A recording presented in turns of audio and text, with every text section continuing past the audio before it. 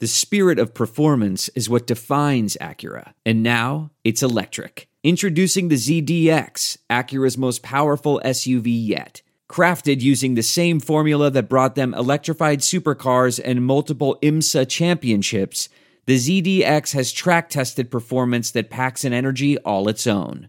Unlock the energy and order yours at Acura.com.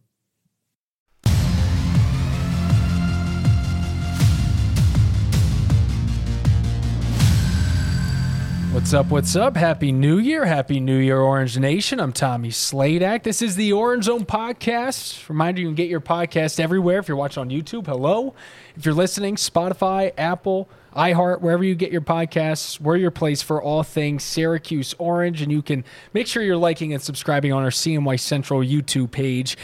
We had a bowl game that I absolutely expected we'd be starting at. The three of us were there, but this one took a dramatic change in the last 24 hours. Just to let people know, if you're listening, that we're recording this on Tuesday, which is important for the conversations that we'll be having as this week plays out here. But the big story, Damar Hamlin, safety for the Buffalo Bills, went into cardiac arrest after suffering a hit in the game on Monday Night Football against the Bengals. Went down for what felt like a routine hit, got up, collapsed. Really scary moment there on the field, and the medics had to do CPR.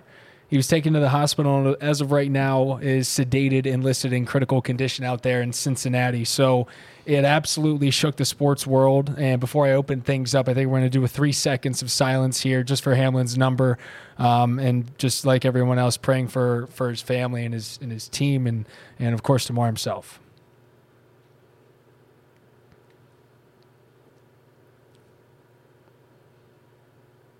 All right.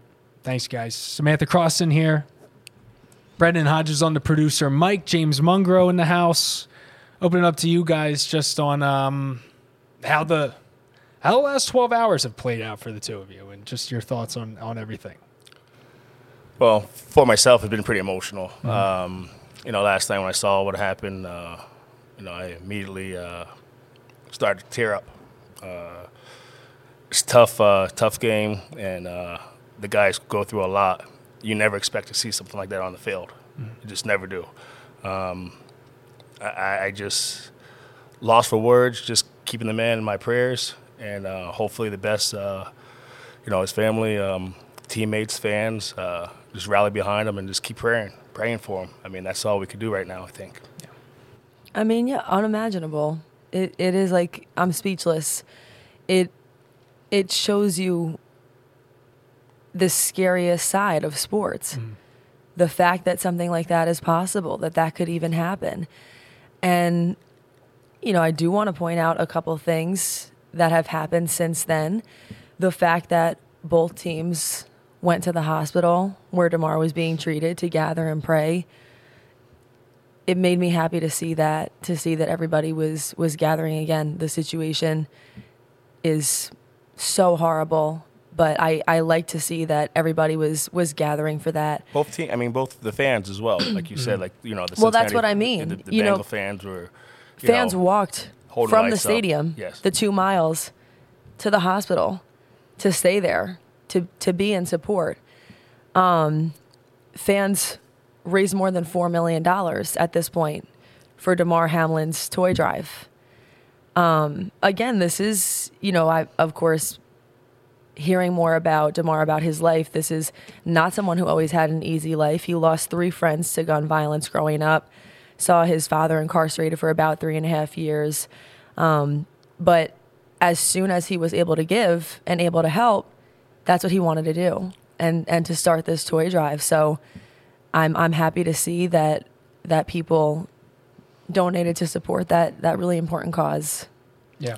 Yeah, the young man, when you play this game, all you want to do is make a little bit of money and help your family out. I mean, that's a lot of the players' attitude going into it, and you just never think of something like that ever happening. We know there's injuries occur, but something so dramatic and something so dramatic on TV, and kids watching, and just to see someone get CPR, that's unbelievable. That's just makes you really think a lot about the game, how dangerous the game is for the young fans, young kids out there watching the game.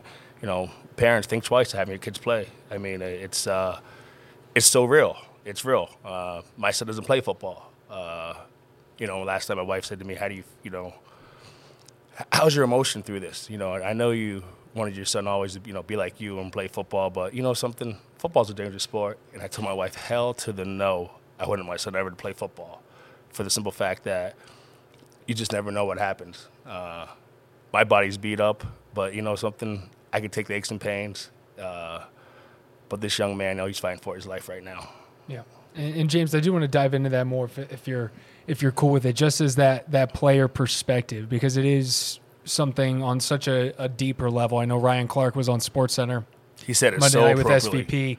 SVP. I mean, masterclass of a broadcast and what was pretty much an impossible situation to get through, and the way that he was able to articulate his feelings as a player and just how much those emotions are raised and heightened in that situation. But again, it's something where I feel like the speed is so quick, and you turn that switch like we've talked about. But to actually be out there, and it's this culture of kind of the next man up, right? And 99% of the time when they are getting carted off, you get that thumb coming up, and the thumb never came up, and you just knew by the sense of urgency with that ambulance, and of course CPR. Like, that's, I don't know if you guys have ever seen that, but that is real, man. I mean, like, that is a person's heart who's stopped. So can you get us a little bit more into just the player's mindset of, again, being so attached to that game and all of a sudden it's back to life? Well, going into the game, you're riled up. You never expected anything like that to happen, and the switch in your head is out there to play football. But when something like that happens, that switch is completely off. They're not thinking about football. How can you think about football? I mean, how can you think about anything except for your teammate out there laying on the ground? It's just so. I mean, to see the coaches and the players' faces is just so unreal. And after seeing the guys' faces, it's like, oh, this game's over with. Like, let's prepare for something different. Get the guys off the field, get them in the locker room. Get the medical staff, get some psychologists, and talk to some of these guys, because they're going to need this. They're going to need it, and to put that helmet back on and put those pads back on is going to be very tough, and to go out there to perform, and we could talk about the Bills going to the Super Bowl and all of that, and that's but that's not even the talk right now. The talk right now is just praying for this young man to survive. Were you guys surprised by how long it did take for there to be official word that the game was called off for the night? At first, I was saying to myself, wow, I mean, what's taking them so damn long? But there's a lot of parts to it, a lot of parts. And, the TV stations could switch around and go to different stations and stuff like that. It's ESPN, obviously. But again, the players were no way in shape, able emotionally to go out there and perform. I mean, once that happened, there's one thing and one thing only. Think about your teammate. I do think the important part here is that the right decision was made. I agree, and I understood that.